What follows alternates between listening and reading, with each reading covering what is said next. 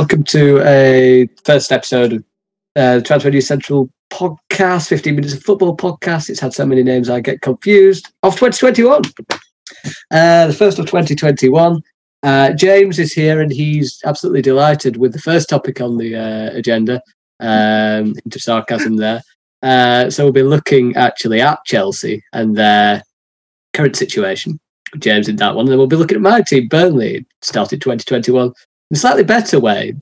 Fixture was cancelled against Fulham this weekend, but they have been taken over by ALK Capital. So a bit of optimism there, a bit of contrast between those two topics. Then we'll go back to that positional analysis and look at the top 5 left wingers in the Premier League after Gary Neville actually touted it as being the Premier League having some of the best left wingers in Europe. Interesting to look at who we think is first, second, third, fourth, and fifth. And we'll look across Europe at some of the biggest results. But that was a bit of a short introduction because I'm eager to get James's thoughts, as I'm sure others are, on the Chelsea situation. Losing 3-1 at home to Manchester City, 3-0 down at half-time, 3 without a win over the Christmas period. And it's not looking too good. But I guess in short, James, before we go into the questions in a bit more detail, where's it all gone wrong? And why has it all gone wrong in such a short space of time?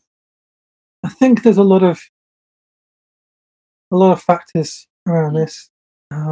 It's not simplistic.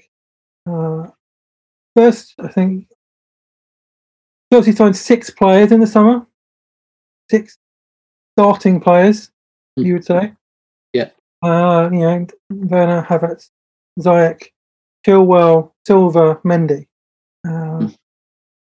So that's the first thing, I think. And to integrate 6 new players into a team is not easy, especially when they're young players, and especially when some of them are adapting to a new league, as Havertz and Werner and Silva all are. Oh, and Mendy as well, actually, and Ziyech. I mean, they're all adapted to a new league, but so there's that. And I think second, they didn't have a pre-season at all.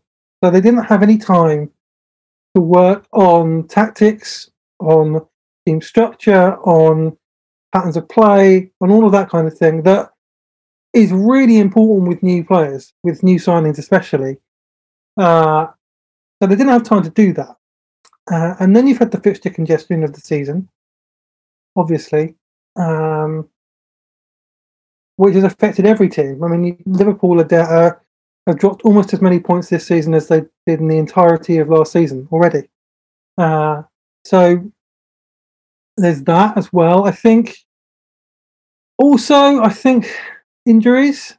Hakim Ziyech has only played 6 league games out of 16, I think. And when he was playing, Chelsea, I think today was the first league game that he's played that they've lost, I think, actually. They won 5 and they'd won 4 and drawn 1 of the games that he played before today. Today being Sunday. Today being Sunday, yeah. Yeah, sorry. So that's been a factor. Havertz has had COVID, which apparently he's still feeling the effects of. And I know that from people that I know who've had it, it can affect you for quite a while. And as an athlete, it affects your lungs. And so as an athlete, that's difficult. And that's into a new league as well. That's difficult for him, although he's looked a bit brighter when he's come on the sub in the last couple of games. So that's positive. But and then I think the way that Lampard trains his players and the amount of energy they use on the pitch, there seems to be a pattern with his management of his teams kind of getting a bit of burnout around December, January time before coming good towards the end of the season.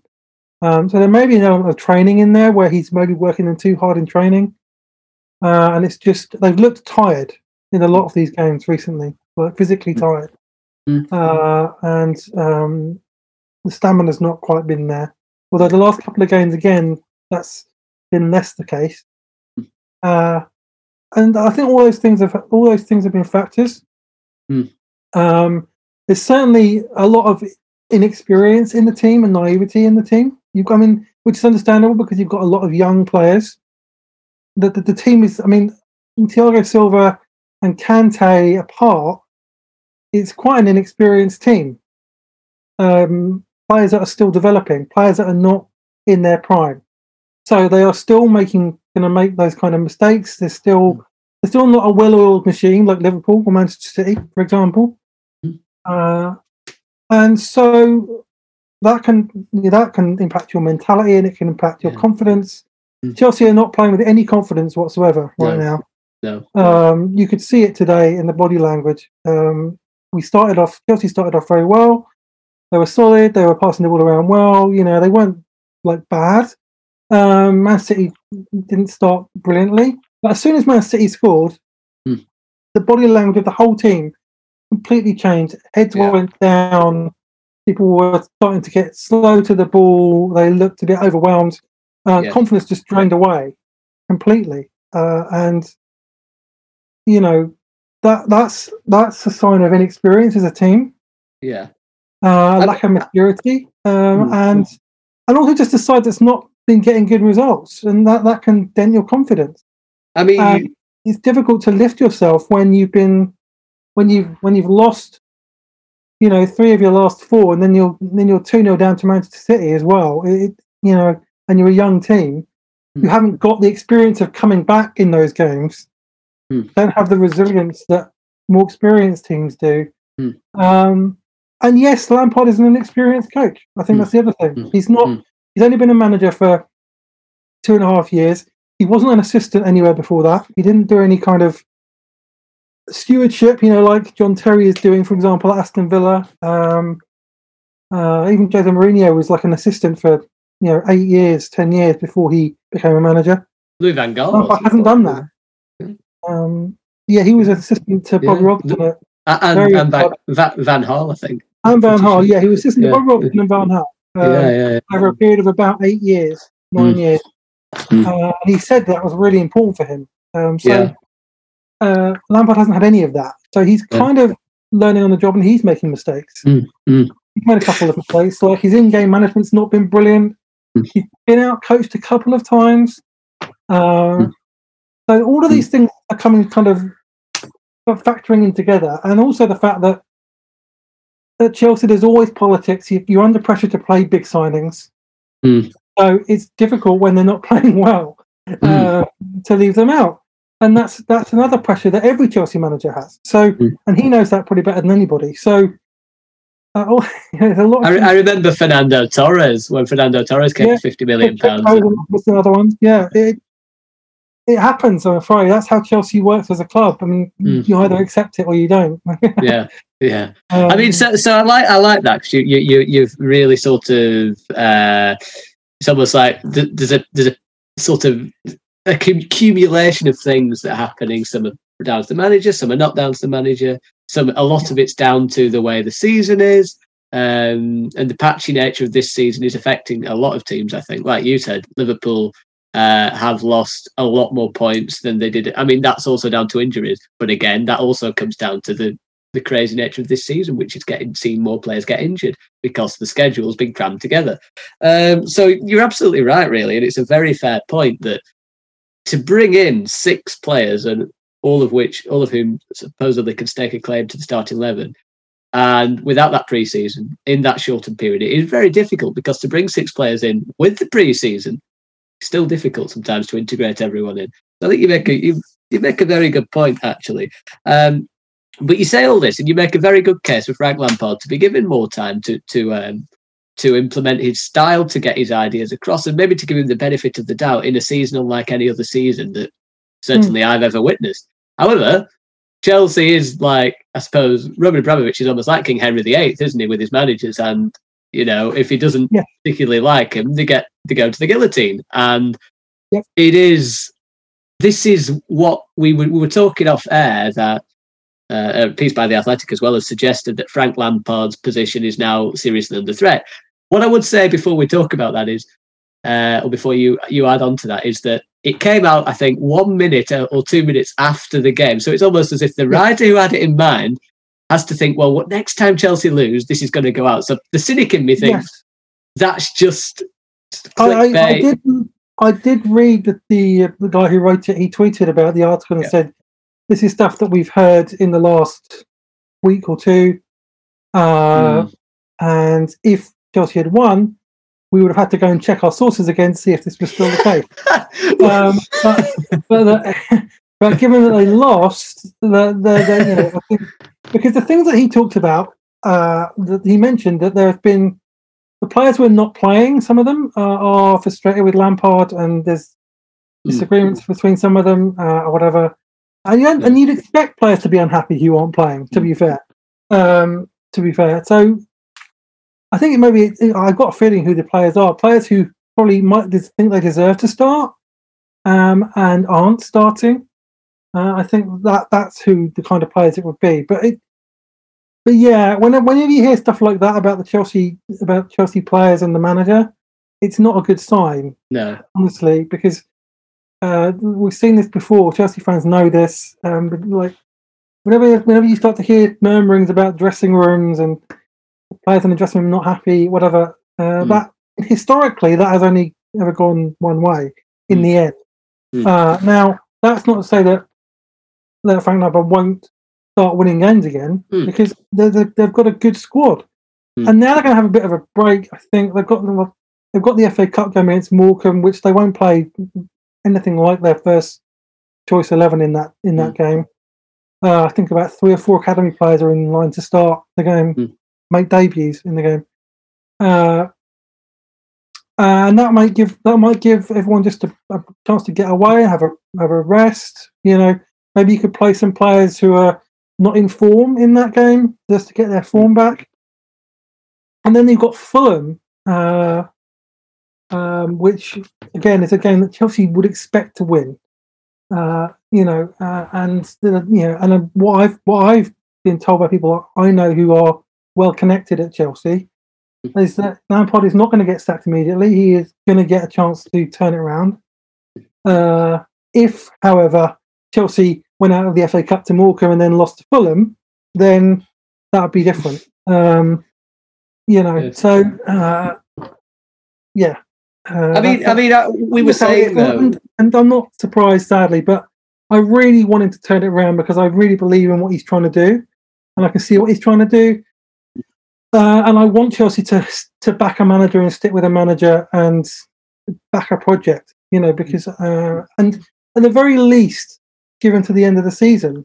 I would understand it more if they let him go at the end of the season, because then they've given him a couple of years at least. It's not like they've sacked him mid-season after a bad run. It's that they've made a decision based on like a whole season with these players or a couple of seasons as manager. Yeah. So that would be more understandable. But I guess we'll see what happens. It really depends on what happens in the next month. Well, we were sort of saying, and I sometimes jump on the bandwagon on the podcast. It's nice to discuss things and say why people are doing well or why this isn't doing well. And we've done that in the past with Solskjaer, done that in the past with Arteta and other managers. I think you've said it yourself about Maurizio Sarri. We've looked at Unai Emery. Across the board, Lucien Favre as well. But recently, Mikel Arteta is, someone who I think we discussed 2 weeks or 1 week ago, why his position could be under threat. And he's managed to turn it round. And it obviously, because the results that he underwent at the start of December were quite awful. I mean, it was bad football. Lose to Burnley at home. Very bad, because Burnley couldn't buy a win at the time, apart from against Crystal Palace. They were struggling, and obviously now Burnley doing quite well, my team. But since then, and the Everton loss as well, and then they come to Chelsea, big game, win that game, narrow win against Brighton, emphatic win against West Brom. He's playing a lot of the youngsters. Things are looking a lot brighter, when it looked like at one point it was just more doom and gloom at Christmas. I'm going to be honest, for Arteta, he managed to find a way to get the results, to turn it round, and suddenly things are on the up. They're 3 points away from Chelsea now. Which is quite staggering when you think a few weeks ago, like you say, Chelsea were top of the league. So, as I said when we were just before we went on to the podcast, Lampard just needs to look at across London for inspiration, doesn't he? A manager who's equally a novice, no managerial experience before Arsenal, also learning on the job, but he's dug deep, made a few personnel changes. Everything looked really bleak, and people were saying his days are numbered, and now Arteta project. Exactly, and I think that's right. It'll only if Chelsea put a good run of wins together now, then all this will go quiet. It will stop. And it was. I mean, to be fair, it's the same with Ole Gunnar Solskjaer. When they went out to PSG, Leipzig. Leipzig. They were in the same group, weren't they, as PSG? Yeah. But when they lost to Leipzig and went out of the Champions League into the Europa League, well, in the stories then were like it was days away from Solskjaer, or one bad result away from Solskjaer getting sacked and Pochettino becoming Man United manager. It was that. I think a lot of fans almost expected it, and and of course he turned it around, and now they're kind of joint top of the league on points. So yeah, it's like Lampard's turn almost to go through this now. The only thing you would say though is that there is quite. I mean, Ed Woodward really does seem to back and like Solskjaer. Everything, they've come out in support of him a few times. We've seen plenty of opportunities for them to have gone for Maurizio Pochettino when he was available, and they still kept backing him to an extent, even when it got a bit tough. I know we all said they were one game away, but I suppose the media likes to speculate things. It can't always be one game away. Surely at one point you think, well, if we don't want him, we're going to get rid of him. So I think Arteta does have some kind of backing there, and I think Solskjaer does have some kind of backing there. I think Arteta too, because they made him manager after, he came in as a head coach, and then they made him manager after 6 months. So there was a reluctance to pull the plug on that project. The other reason I think we've got the issue with Lampard is because of Roman Abramovich's. Yeah, I do think Abramovich wants it to work with Lampard. But Abramovich has a lot of respect for Frank Lampard for what he's done for Chelsea, and he's has a pretty good relationship with him, I think. And Lampard has a good relationship with the Chelsea board as well. And obviously Peter Cech is kind of director of football league kind of figure, and they're very close because they played together.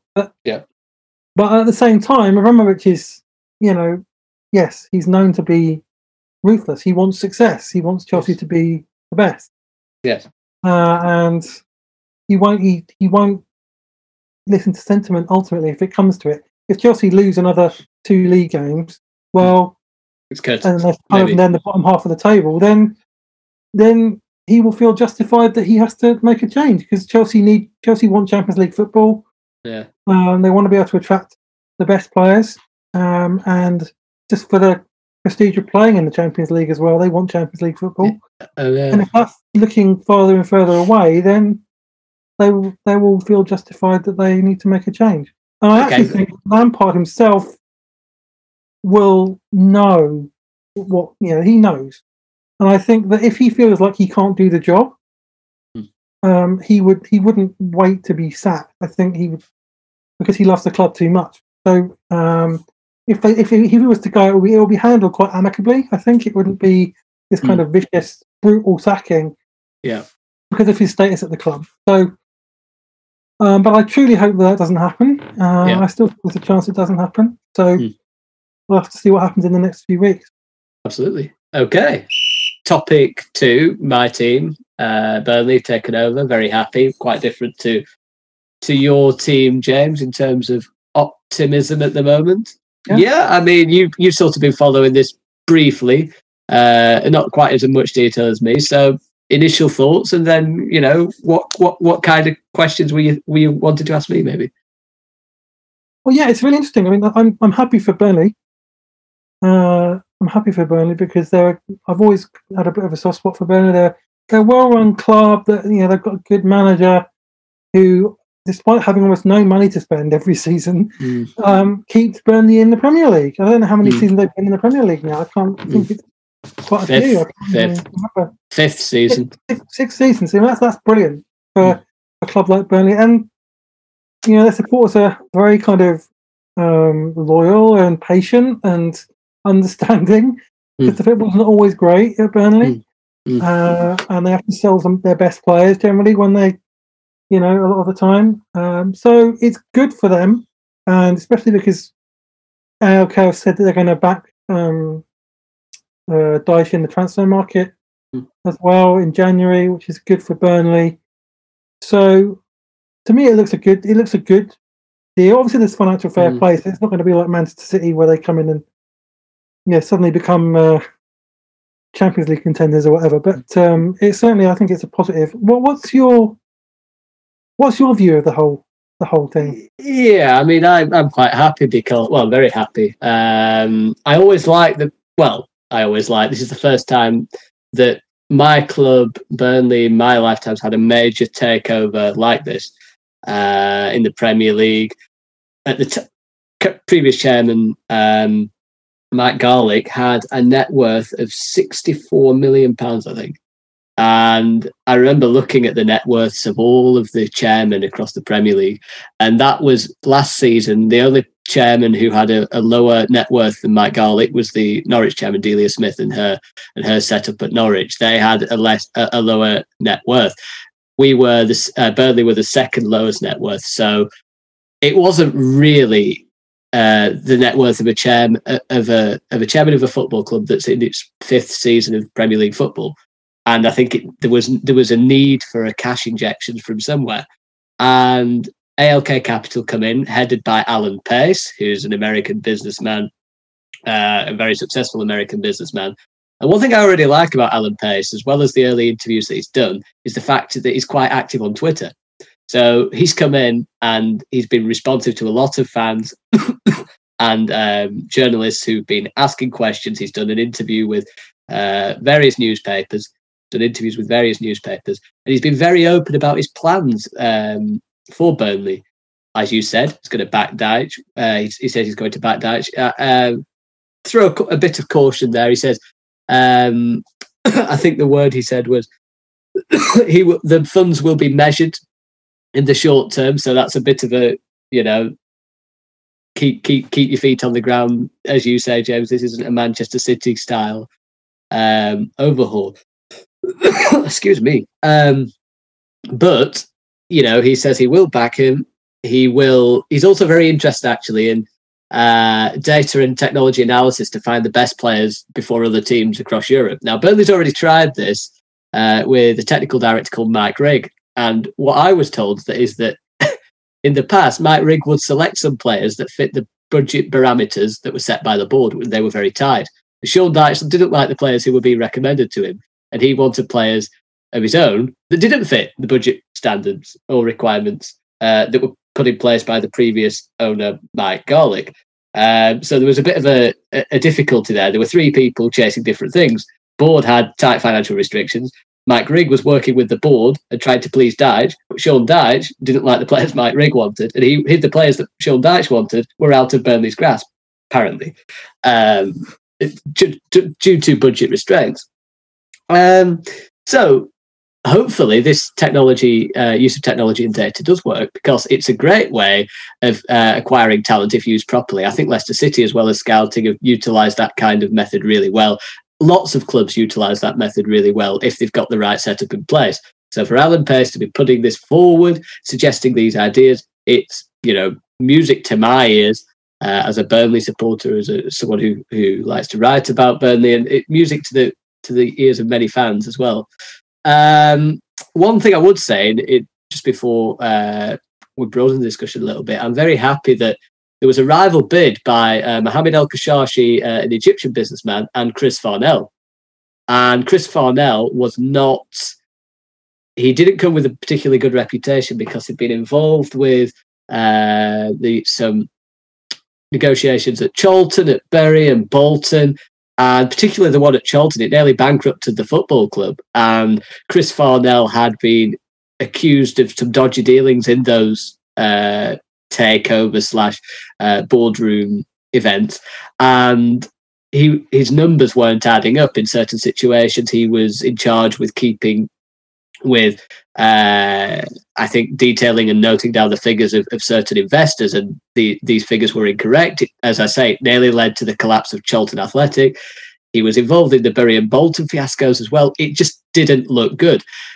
And what it seems like's happened is that Mike Garlick, the previous chairman, who's still around in an advisory role, which is great, and I think he's still got an investment at the club, which is good to sort of help with the transition. allow the American owners to see how it was done before, introduce him to the way Burnley do things, etc. That's great.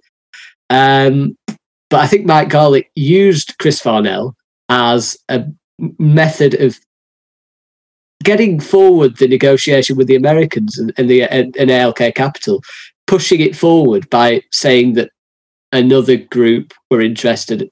They looked like they were in the front running. I think it sped up Alan Pace and ALK Capital's move to get Burnley Football Club because they thought, oh, we'd better act more quickly to stop this rival getting the football club. They did act quickly. The negotiation tactic seems to work. And now, into January, there's a good chance that a little bit of money could be spent. Yeah, that's right. That's a pretty good summary. I mean, it must be kind of a. The owner sounds like he's really good. I read about him. He's pretty good. Someone who's connected with the fans, like social media thing. That can be. It's always nice. It's only a small thing. Badly, yes. But if things are positive, it can be a good thing because it means that they're more in tune with the fan base, I guess, and to a certain extent. And I think it's actually a good thing that he's not going to He's not going to run away and just get carried away with spending money on players recklessly. I think that's, especially in the pandemic period as well. Yeah.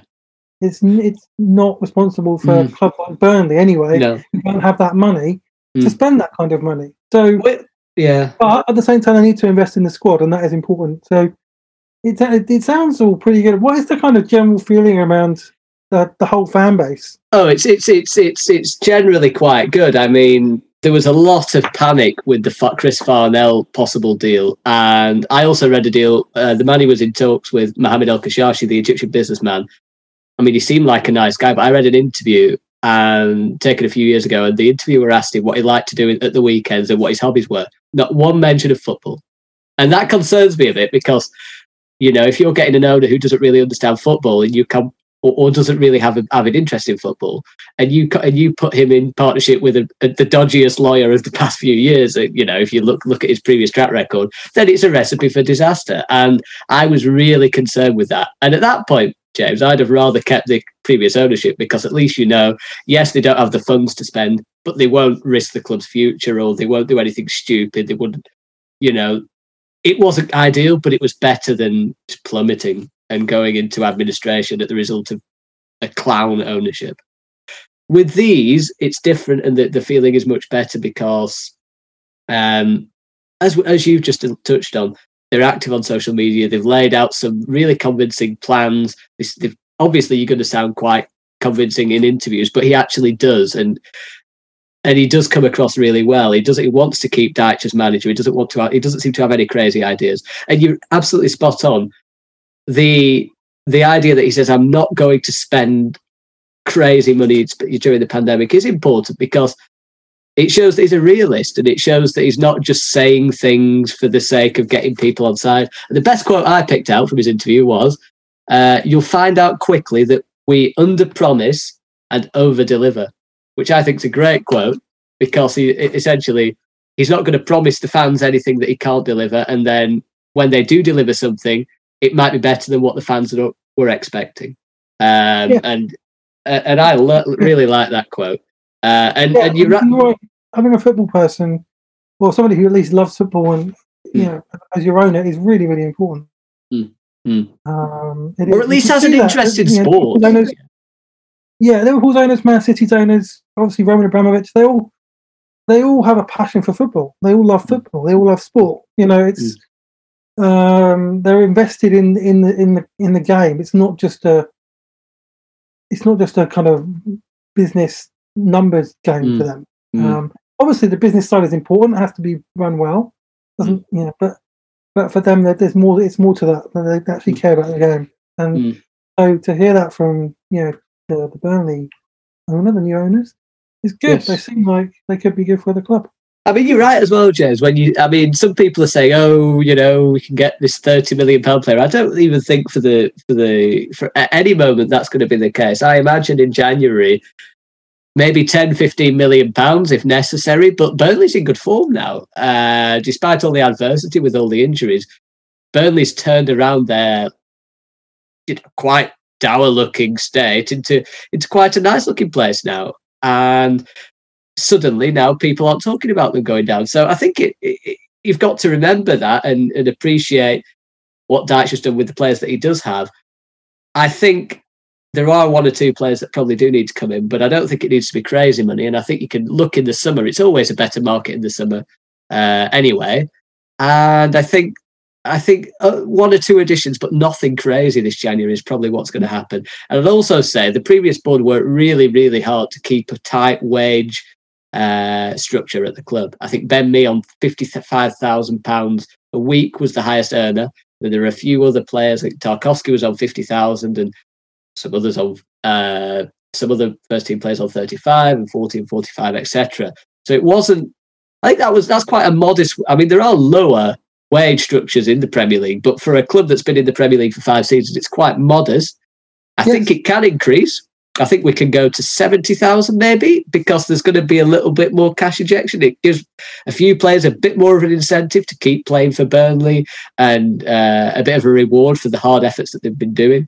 And also it gives Burnley a bit more scope going on the transfer market. So you can offer a slightly more modest Premier League wage to a player. At the same time, I really wouldn't like the idea of pushing up the maximum wage to 100,000 or something like that, because I think that wage structure is in place to keep the club financially healthy. And it gets very dangerous when you suddenly start to try and jump 3-4 steps ahead and start paying players 100,000 a week, because all it takes is one or two of those £100,000 players a week to flop, Burnley to then go down, and then you're left with a massive financial that's it disaster.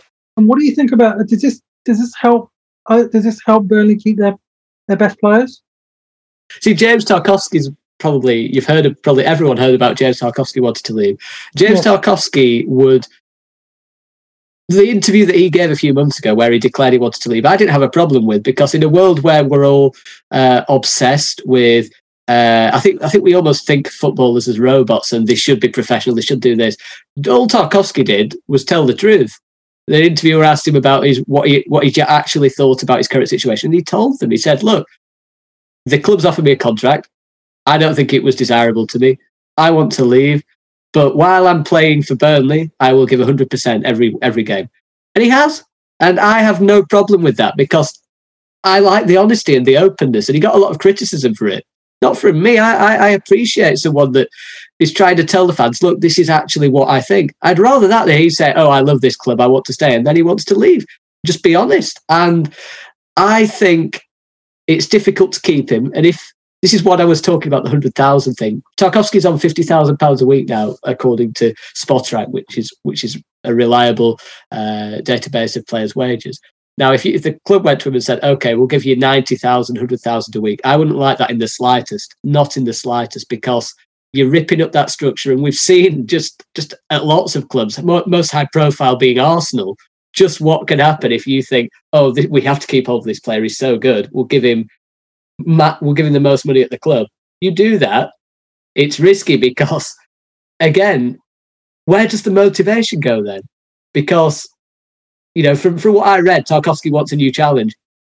If he gets 100, if he was to get, say, this is hypothetical, I don't think it'll happen, but assuming the board gave him £100,000 a week contract, he signs it. He's basically saying, I'm staying at Burnley for the remainder of my career, or Burnley's going to be the best club I play at, essentially, because if he signed that extension, he'd be going into his 30s, 31.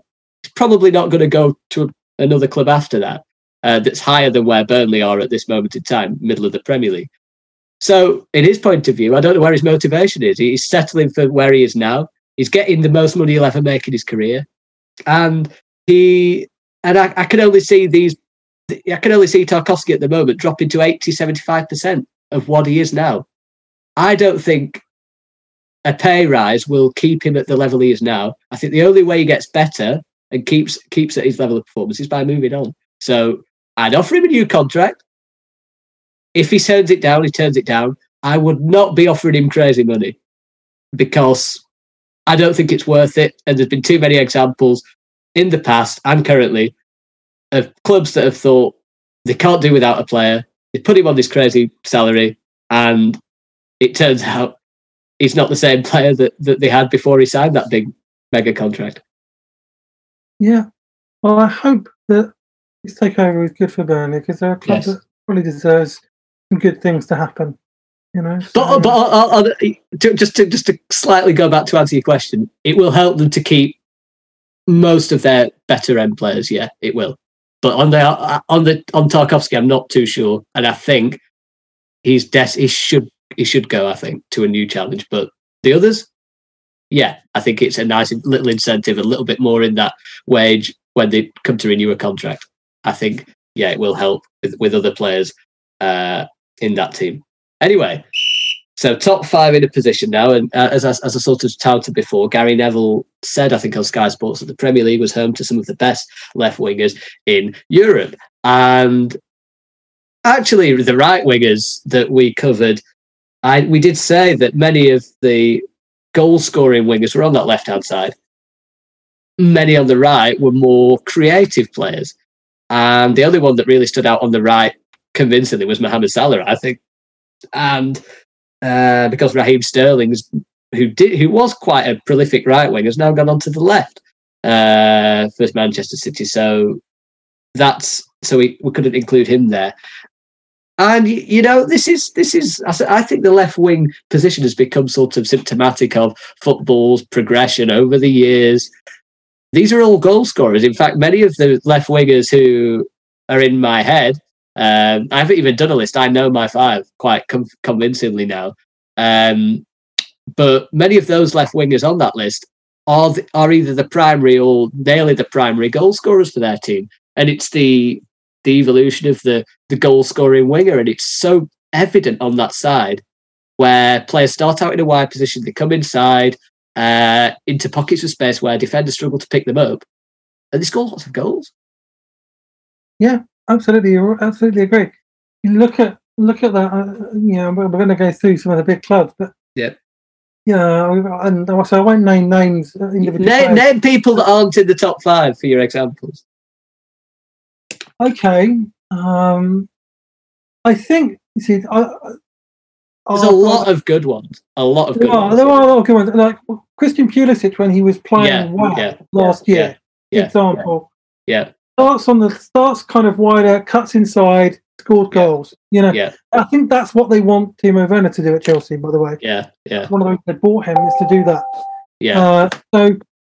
That's a good example of that. And most of all the ones in my top 5 are goal scorers. So.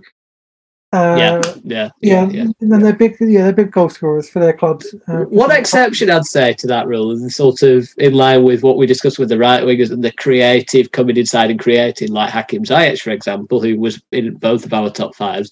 But on the left is Jack Grealish, who is, taking that left wing position, and he probably would be a close 6th because his performances have been amazing. Probably, I do think suited to a number 8 role or number 10 at some point as well. He has played as the 10. He has played as the 8, actually, but predominantly he's featured on that left-hand side. He's drifted in, not aggressively running in for goals, but drifted in almost just like dream-like state. Doesn't really get picked up from the left. Seeing a picture before many of us have seen it, playing wonderful passes. So he's different to the goal scorer, I guess. But I mean... It just shows that, like we discussed on the right-hand side, it can also be a good position to not get picked up and create for people in the centre. That's right. Yeah, you're right about Grealish. He was very close to making my top 5. Honestly, Grealish. There's quite a few others though. Such a player. And Richarlison. Yeah. Not quite. I mean, I've watched him enough to know how frustrating he is as a player, but on form, Richarlison is a very scary prospect. That he's got skill, pace, power, goal scoring instinct. Also, sometimes it doesn't look like he's got goal scoring instincts, but really, really at home on that left hand side, and he's almost a second striker with Calvert-Lewin at times. And Zaha, when he used to play on the left, now it's usually Schlupp or Eberechi Eze. Scored an amazing goal against Crystal Palace as well. Fantastic. No, it's so many on that side. And yeah, the top five really are, I think, quite obvious, but the ordering of the top five really is where it differs a little bit. So I'll let you go first this week, James, and we'll go in a reverse order. We'll go with number 5 first, because I've worked out that's better for. I've done my top 3, but the last 2 I'm still kind of. Okay, well, we'll start at the top then. Go on, do your number 1. Well, number 1, the top 3 was very difficult to put. Well, the top 2, it was difficult to pick the order because, my top 2 are Son and Mane. In that order? Yeah, I would say at the moment. Okay. Because on performance this season, yes, absolutely. Yes, but in general, Mane is a world-class player. Don't get me wrong. He absolutely is. But I mean, Son has been absolutely incredible. Yeah, the last 12 months, especially, he's been just incredible. His link up with Harry Kane as well has been sensational. Yeah, been absolutely key for Tottenham this year. They've created goals for each other, and both of them are scoring, and that's absolutely lethal player. Works really hard, great attitude, and good team player. And Mane, I mean, we know what he's done for Liverpool consistently for a long time. He's his movement, his pace, his finishing. He can head the ball. He can score with his feet. He's been consistently brilliant for Liverpool. So those 2 are the top 2 for me. Yeah. And why Son over Mane? I think Mane, Son has been the last 12 months has been just upped his game. I think. He's thrived under Mourinho. I think.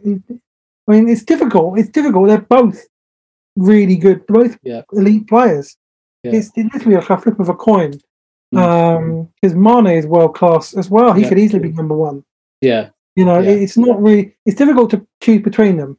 I'm picking Son basically because his form of the last year has been, and consistency has been absolutely sensational. Well, I've gone the reverse. I think Mane over Son, and it's also a flip of a coin, really. I think it's very difficult. I think Mane as well at Liverpool gets quite a lot of goals when it's the team set up more, I think, for Salah to score the goals. I do think he's the one they look to the first. And Mane is almost a secondary protagonist in that Liverpool front 3 because he does the sort of complete game. He tackles back, wins interceptions, puts his body in the way of opponents to shield the ball, links up the play really well. He's just a general nuisance, and on top of that, he also scores a good number of goals in quite a lot of big games as well. I mean, this season. He hasn't scored. He's had a goal drought just before he scored recently. He was on a bit of a goal drought, but it didn't really matter because his overall performances were still excellent because he has the overall package. He can pick a pass. He's very, very fast, very, very skillful. He's quite very strong as well. He works so hard off the ball. And I think if Salah doesn't score and Mane doesn't score, I feel like Mane probably offers more, certainly off the ball, than Salah does in that Liverpool team. I think he's a selfless team player. And also, touching on what you said, he's been doing it for many years, and he's won the Premier League title, he's won the Champions League, and you can't really go much higher than Liverpool. He is in a brilliant team, and he's thriving, and he's not even the main winger of the 2. It's Salah that they look to first and foremost, and then when Salah's not quite on his game or isn't quite getting into those areas, then Mane comes in and usually delivers. So that's why Mane, but Son. You're right, it's a toss of a coin. Son's been incredible the past 12 months. Phenomenal player, so efficient in front of goal, arguably the most efficient wide man in front of goal in terms of chances. And you just think if he was at Liverpool, and he was in Salah. He was like getting the service Salah did. He'd probably get 30 goals because. Oh yeah, absolutely. Yeah, if he was playing in a more attacking team. Yeah. He would get even more goals, which is quite scary when you think about it. Yeah. But you've got to give credit to Jose Mourinho in a way because he's improved him. He's got the best. Yeah, I know he has. He's found a system which works for him. Yeah. He's built the attack around Kane and Son. Yeah. So I'll go next then. In 3, I've gone with Raheem Sterling. Sterling in 3 because for me, Sterling was up there with Son and Mane for parts of the past few years. You've seen parts where Sterling rivals anything Mane's done. You've seen Sterling rival anything that Son's done, really, because there's been parts where he's been electric. And when Manchester City was powering away at the top of the league, he was incredible. He was banging in goal after goal and assist after assist. He was contributing so much. He has come on such a long way since his days at Liverpool, where under Pep Guardiola, he has become quite a ruthless wide player, when before that he wasn't really getting those numbers. In that team, he has been getting those numbers. And I think he's still he's one of Manchester City's highest goal scorers this season still, despite not firing as much as he has in previous seasons. I think the thing that puts him behind the other two for me is that he does seem to be a bit more of a form player. And when he's out of form, I don't think he offers what Mane or Son would do in terms of, one, I don't think they're out of form as much as Sterling is. And two, when they are, particularly Mane can still have a really big effect on the game. He can, for all the off the ball things he does, for his physicality and his pace, he really makes the most of it, even when he's not scoring. For Sterling, I don't think it's quite the same, because I don't think he's as strong as Mane or maybe Son, not as strong as those. He's still very quick, but I think, and you've probably noticed this, when he's not in full confidence, his pace drops a bit. He doesn't want to take on the man. He sort of stutters his run, and the defender sometimes gets back, a bit like he did actually in the game against Chelsea, but he's sort of in confident mood now. But when he was ahead of when Chelsea were playing that ridiculously high line, he sprinted past the halfway line. If that was Mane or Son, I'm thinking in particular, you think he'd have taken it 1v1 against Mendy and slotted it in. But Sterling ran, and he had the pace to burst well clear and finish it. But then I think Zuma caught him back up, and then he rounded Mendy, and then he delayed, he hit the post, then De Bruyne scored, so it didn't matter. But I think that was kind of what frustrates me with Sterling. He has the pace to burst away, he has the ability to finish it, but he delays and he overthinks the situation.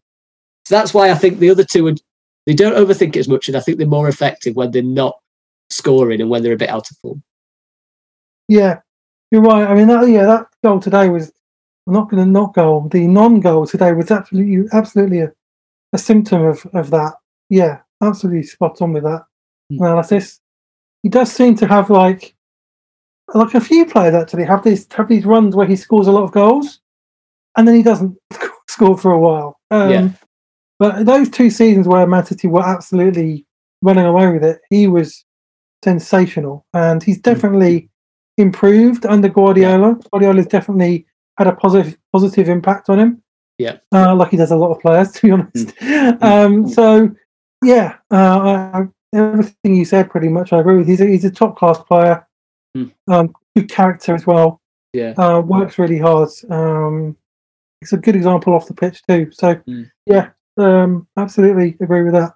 I mean, in four, I sort of gave it away. Really, in the Aubameyang.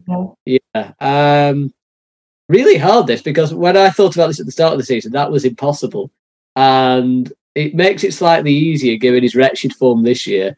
Aubameyang's, that he is in number 4. But when we look past before this season, he was really a player you could look at and think, he's played up front quite a lot for Arsenal. He's now been playing as a left winger as well, and he's not a natural left winger, and I think he's had to adjust to that. Even the goal scoring left winger, I think he's had to adjust to that. The other 3 are wingers, and they become goal scorers. Aubameyang's gone from a goal scoring striker to a winger. He's had to adjust, I think. And arguments can still be made that he looks more at home as the striker. So that's probably why he is at number 4 here as well. But, Aubameyang's a wonderful player. And if he does rediscover the form that got him the £325,000 a week contract that he gleefully signed, then even if he rediscovers half of that form, Arsenal have a hell of a player. Someone who certainly on form is as clinical as any of the players we've just mentioned. He is a player that you thought, when you thought 20 goals a season, you thought Aubameyang, I think. I mean, I did. Not this season, but I have done in the past. He's just a clinical, lethal goal scorer.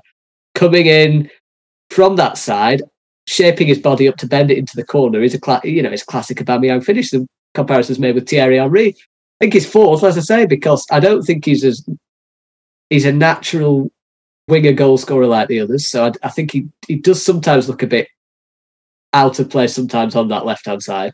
And also, because he isn't that natural winger, I don't think he's as effective. When he's not scoring goals, Aubameyang's not really effective at all. The top two definitely are. Mane especially. Sterling can be. Aubameyang, no, he can be, non-existent. It's just about goals for Aubameyang, I think. But, not many score more than him when he's in full flight. Absolutely, yeah. When Aubameyang is in top form, he is world class. Simple as that. Yeah. And I'm sure that his form will not. I'm sure his form will return at some point. I think it's very naive to write players off after one bad run of form. And he's been in an Arsenal side that's been struggling until the last 3 games. So yeah, his form will come back. He's a class player, and yeah, he was. I think we're going to have the same list. I wouldn't be surprised if we've got this. Number 5. Well, it's slightly different ordering, isn't it? The first two. Yes, the first two are different. Yeah. Yeah. So who's your 5 then, James? Well. Who's number 5? Well, this is a tough one. There were lots of candidates for it. Like you said, we talked about Grealish and talked about Richarlison as well. And I'm picking somebody who I'm classing him as a left winger because he's playing. He's playing on the left for his club a lot of the time. He's played up front as well sometimes. Yeah. But he's played a lot on the left recently, and he's scoring goals. Yeah. And he's again great work ethic. He's improving all the time. Marcus Rashford. Yeah. And again, people talk about him as a striker. I've always seen him as a winger. Yeah. But like again, one of those wingers that cuts inside and goes central and scores goals. And he can do it both sides, but he's usually better on the left. That's why he's been played a lot by Solskjaer.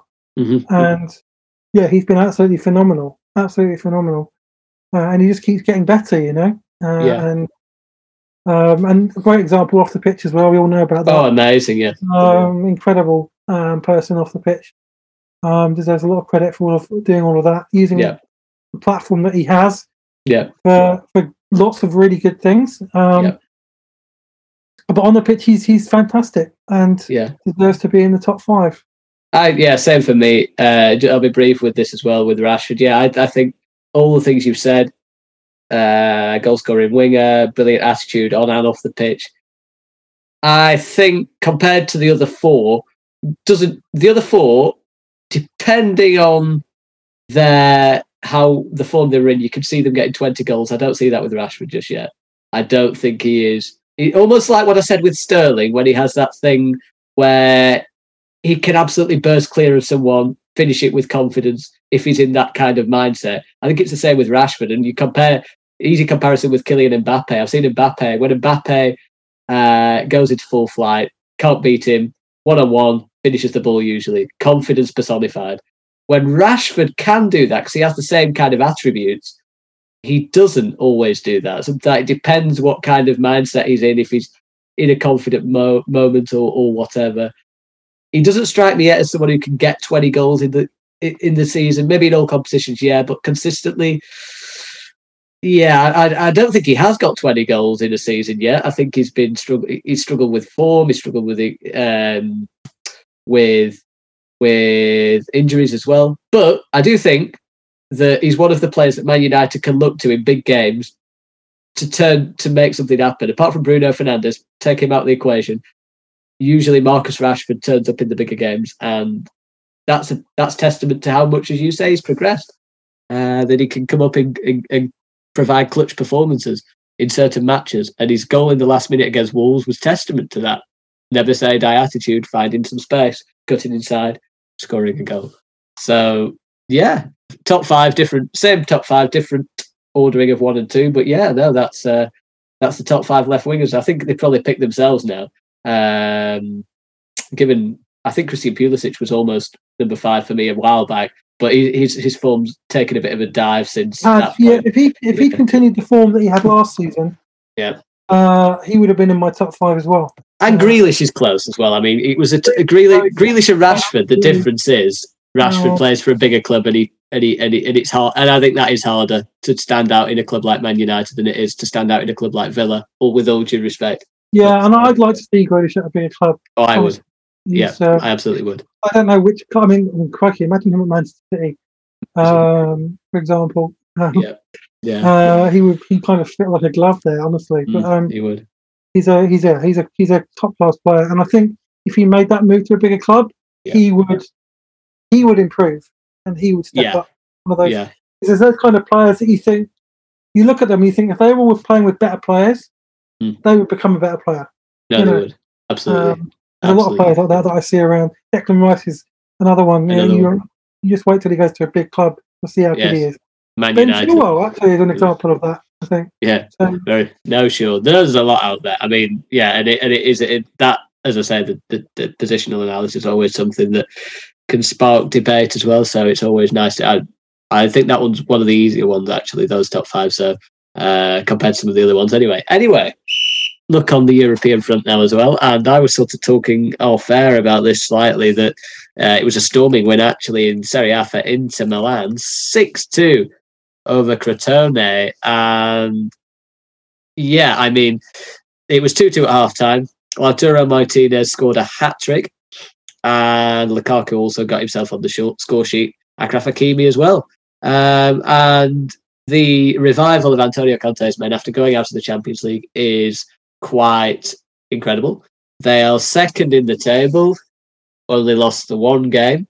I think that was against AC Milan as well, who are top of the table in Serie A after a win against Benevento.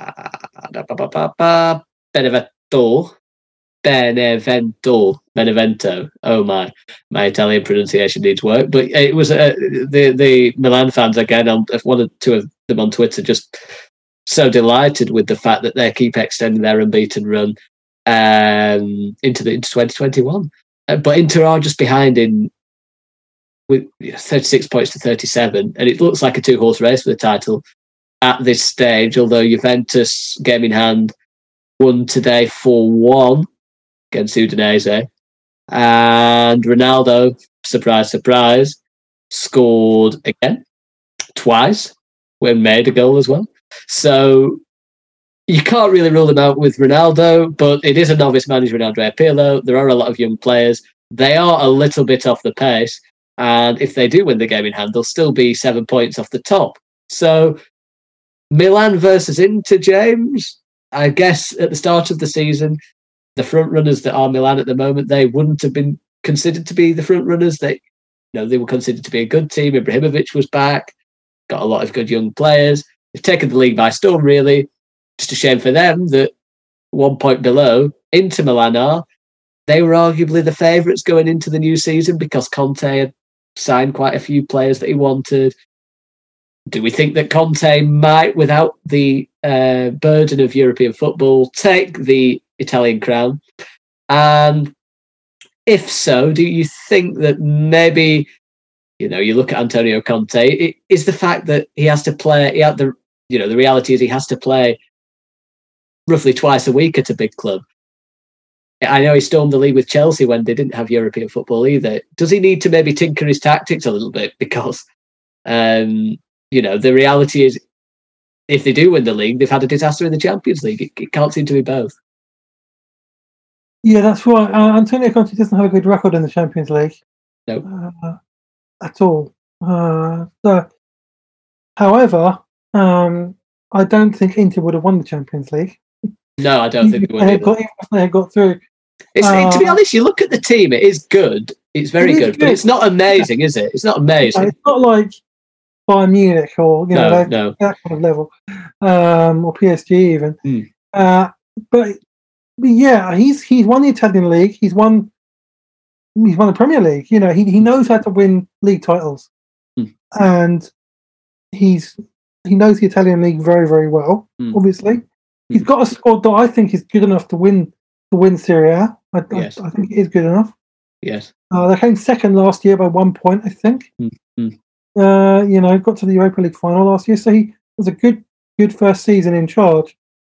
And yeah, he'll be confident that he can win the league. Absolutely. Especially when, like you say, no European football means no midweek games, which means you can play almost the same team in every game. When he did that at Chelsea, he won the league. Yes, yeah. That league that season he won the league at Chelsea. They didn't have any European football, so you could basically play the same 11 every single game, and players didn't get tired. They had a week off in between every game. So I think he's got a very good chance of winning the Italian league with Inter, and that would be a great achievement for him. Yeah, I mean, it does look like that's the way the stars are aligned. I mean, Atalanta are always an exciting team as well. They won 5-1 against Sassuolo, but their Champions League attempts to get into the Champions League place are still a little bit off the pace. They are in 7th, and we saw in the Champions League how great and terrible they could be in equal measure, beating Liverpool at Anfield 2-0, and also losing 5-0 on their own patch at their own stadium. Also a nice result, 4-1 for Napoli over Cagliari, Fiorentina 0, Bologna 0, and Roma beat Sampdoria 1-0. Pick of the other results in Serie A. But yeah, it's been another exciting week, I guess, in the Bundesliga as well. Bayern Munich 2-0 down in their match against Mainz. 2-0 down at half-time, win 5-2. Robert Lewandowski scoring twice. Again, surprise, surprise. Joshua Kimmich scoring as well. Leroy Sané and Nicolas Soule getting on the score sheet. I love Joshua Kimmich. I think he's an amazing player because he seems to provide attacking returns despite his primary job being to shield that back four. And yeah, Bayern are, I wouldn't say reasserting dominance at the top, but they are top of the league by 2 points. RB Leipzig finding a 1-0 win on the Saturday against Stuttgart. They did miss a penalty, actually, Leipzig, but Dani Olmo scored in the second half for a 1-0 victory. I mean, with Leipzig, they are the closest challengers to Bayern, which is quite amusing considering they sold Timo Werner for big money to Chelsea and he scored a large portion of their goals. And they have changed a little bit now, I think, Leipzig. I think there's a lot more defensive resilience now. They're winning games by the odd goal. They're not scoring as many goals as they once did. But if you look at the Leipzig team, it's really quite ordinary on an individual basis. So again, it's the legend of Julian Nagelsmann that really is carrying that club in many ways. He is one of the best young coaches in Europe. There's no question about that. He uses different tactical systems, he uses different formations. He's able to adapt to the players that he had. I remember last season when he had Timo Werner, he set up a system which got the best out of him. And he did. He got 30-odd goals last season. He's very smart. He seems to be good at motivating players. Coming back from when they lost 5-0 to Manchester United. Of course, it was never a 5-0. No, but nevertheless, they come back and then they beat them in the home game. He learns from his mistakes. He's got the right mindset, and he's going to go far. Leipzig is just the beginning for him.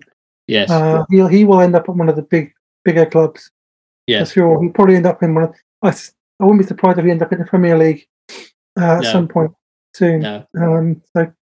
Yeah, I think it's certainly something to watch there, and many of the big clubs will be looking at him in particular. I mean, Borussia Dortmund, who, again, they recently sacked Lucien Favre, and Edin Terzic is in temporary charge. It's been a bit of a staggered post Favre era at Dortmund, and they did beat Wolfsburg by 2-0.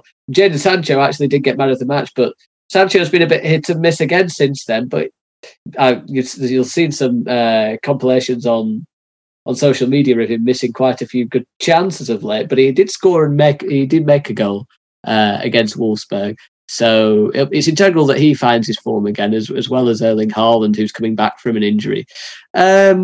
But yeah, Dortmund's an interesting one because whoever will go in the summer is really interesting. I can't see Erling Haaland and Jadon Sancho both going. Well, maybe they will. I don't know. Maybe it was Sancho's time this summer and he didn't go, and it was Erling Haaland's next summer and he might go. Yeah, that's right. I think there might be a plan there.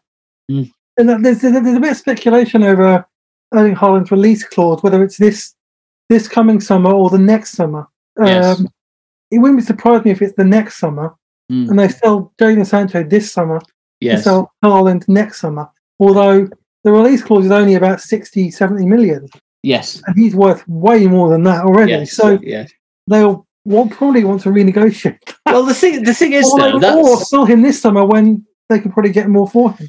Yeah, so, Mino Raiola, who's the agent of Erling Haaland, he gets a very bad press because he doesn't come across as the most likeable of guys. But when I read Ibrahimovic's autobiography, I sort of saw him in a bit of a new light because Ibrahimovic said when he was younger and clubs, I think it was Ajax, were basically trying to give him quite a great deal for the club and a bad deal for the player, in that he had no release clause, he had a low wage, low bonuses compared to the rest of the squad.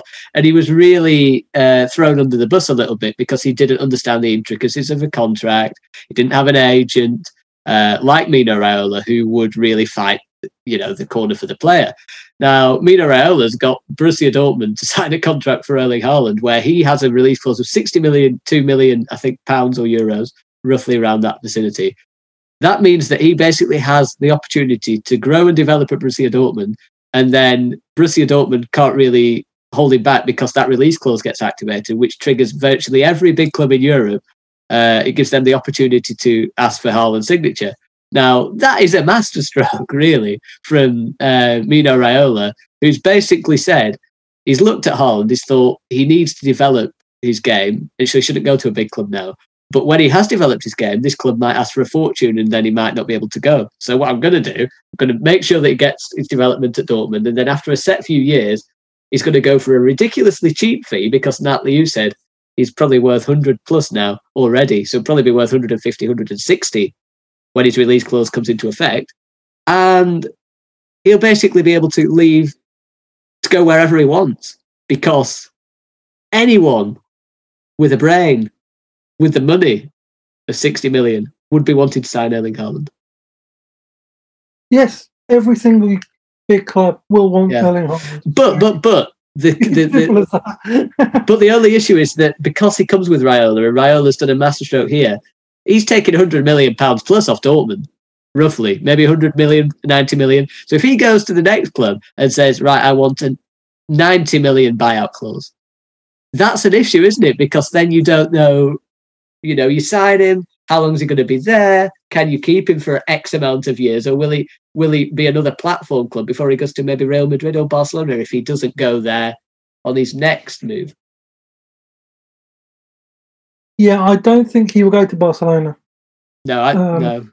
Apart from the fact that his agents the Real has just denied that's going to happen. He's very, very strategic about the clubs that he chooses. Yep. He and his dad make those decisions together. He had the opportunity to go to Manchester United a year ago, and he turned it down because, and I read an article about it at the time, that he wanted to go to a club that wasn't the big club. So that a club like Dortmund was almost the perfect club because he can go there and it's a big club who play in the Champions League, but the expectations and the pressure are not as high. So he can develop, he can make mistakes, he can mature as a player. He can get more experience as a player. He can become the complete package. Yeah. So that then he can go to a big club. And again, he'll be when he picks his next club, he'll be very strategic about it. It'll be a club that has a good project. It'll be a club that has a role for him where he feels he can develop as a player. So, and every big club in Europe will be after him. I mean, no, absolutely. I mean, he is better than whatever striker you've got, unless you've got Mbappe. He's probably better, So, or Ibrahimovic, he's probably better. So Kane. Or Kane, yeah, exactly. Sorry, I forgot him. But he's one of the top strikers in the world. He will be the best striker in the world at some point. So, So you'd expect all the big. I mean, I've seen a lot of big clubs linked with him.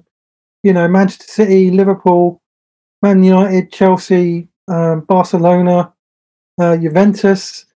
They'll all be after him. They'll all be after him. So it's up to basically he's got a choice of where he wants to go, and wherever he goes, I'm sure it'll be the right decision, and I'm sure he'll be successful. Absolutely. No, I absolutely agree. And also, just a quick word on Atletico Madrid, 2 points clear in La Liga with 2 games in hand. Real Madrid second, so they'll be somewhat happy that they've managed to put any mid-seasons, early season struggles to bed. Imagine Barcelona and Real Madrid will get top 4 eventually, but it could be Atletico's year. As I say, 2 points clear, 2 games in hand, so they'll be quite happy going into 2021. And also PSG, now with Maurizio Pochettino in charge. A few lasting thoughts on that, James. Is it a good appointment, or is it something where you might look at it and think, well, Pochettino managed an almost egoless Tottenham group, which were quite nice and without that prima donna vibe with the players that they had. And he'll be taking over at PSG with Mbappe, Neymar, Icardi, Di Maria, and lots of quite vibrant personalities that have in the past almost dictated the manager. How do you think that will go? I don't know. It's a tough one to call.